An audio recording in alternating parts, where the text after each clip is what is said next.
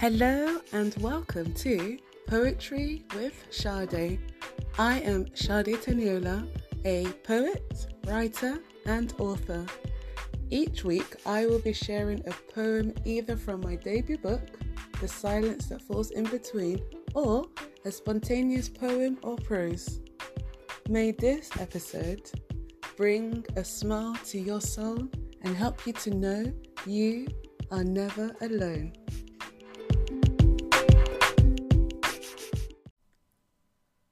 It's the second chances life gives. When you have done wrong, you have hurt the one you love beyond repair. Yet, here you are being welcomed back in. Welcome to another episode of Poetry with Sade. Today, I'll be reading one of my poems and it's called Hope Danced in Front of Me and Called My Name. Here it goes. Hope feels like this, the soft keys of a piano welcoming you home. A long scorching hot summer, then the relieving rain falls down onto the ground, quenching the land's thirst. It feels like the first laughter to erupt after being in a prolonged state of despair. The sunshine that breaks through the grey clouds. Hope feels like a little miracle that sits in the mother's womb after years of difficult attempts. It's the love that awakens everything that has been shut out from the inside out. The deep breath that fills the lungs, the beating heart.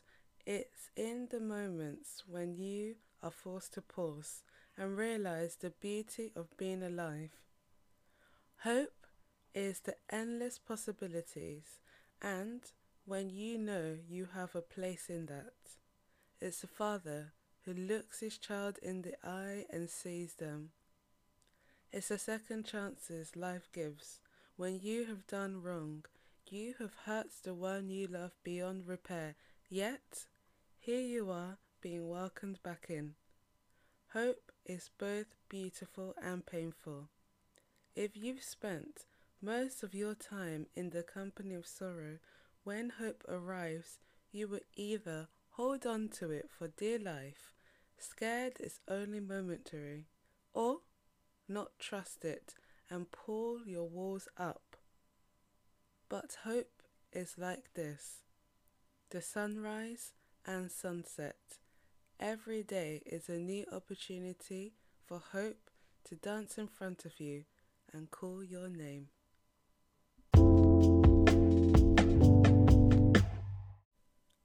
How do you view hope? How would you even define it? For me, I am holding both hopelessness and hope. My heart is tired, but also awaits the beauty of tomorrow. I'm thinking of how life ebbs and flows, how it brings both blessings and hardship, yet in all the ups and downs, hope seems to be present. Our mindset determines how we view our circumstances, right? Yet, there are times when hope seems to be on holiday and we are faced with all of this, whatever your this is. It makes me wonder, where can you find hope again? During this dull January month that feels more bleak than the festive month we just left behind, where can we find hope lurking around? Well, actually, I don't think of hope as lurking.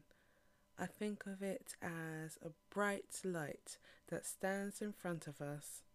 For some of us, our circumstances seem to be so big that it's blocking the light. What if we went around it? Or we brought the light in so we held both, the high and low. I'm tired.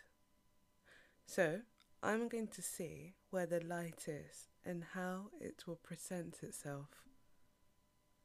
How are you?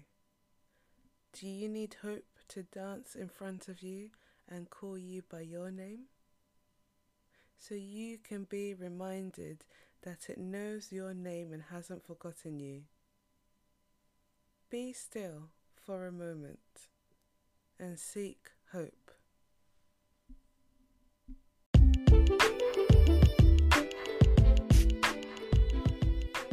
Thank you for listening to Poetry with Sade. If you've enjoyed today and other episodes, why not share on your social media or to friends? Before we leave, let us see if we can invite hope in. Invite it in so it's not just hardship whispering into your ears, but also hope. And maybe, after a while in hope's company, it will be the dominant voice calling you by your name. Until next time, take care.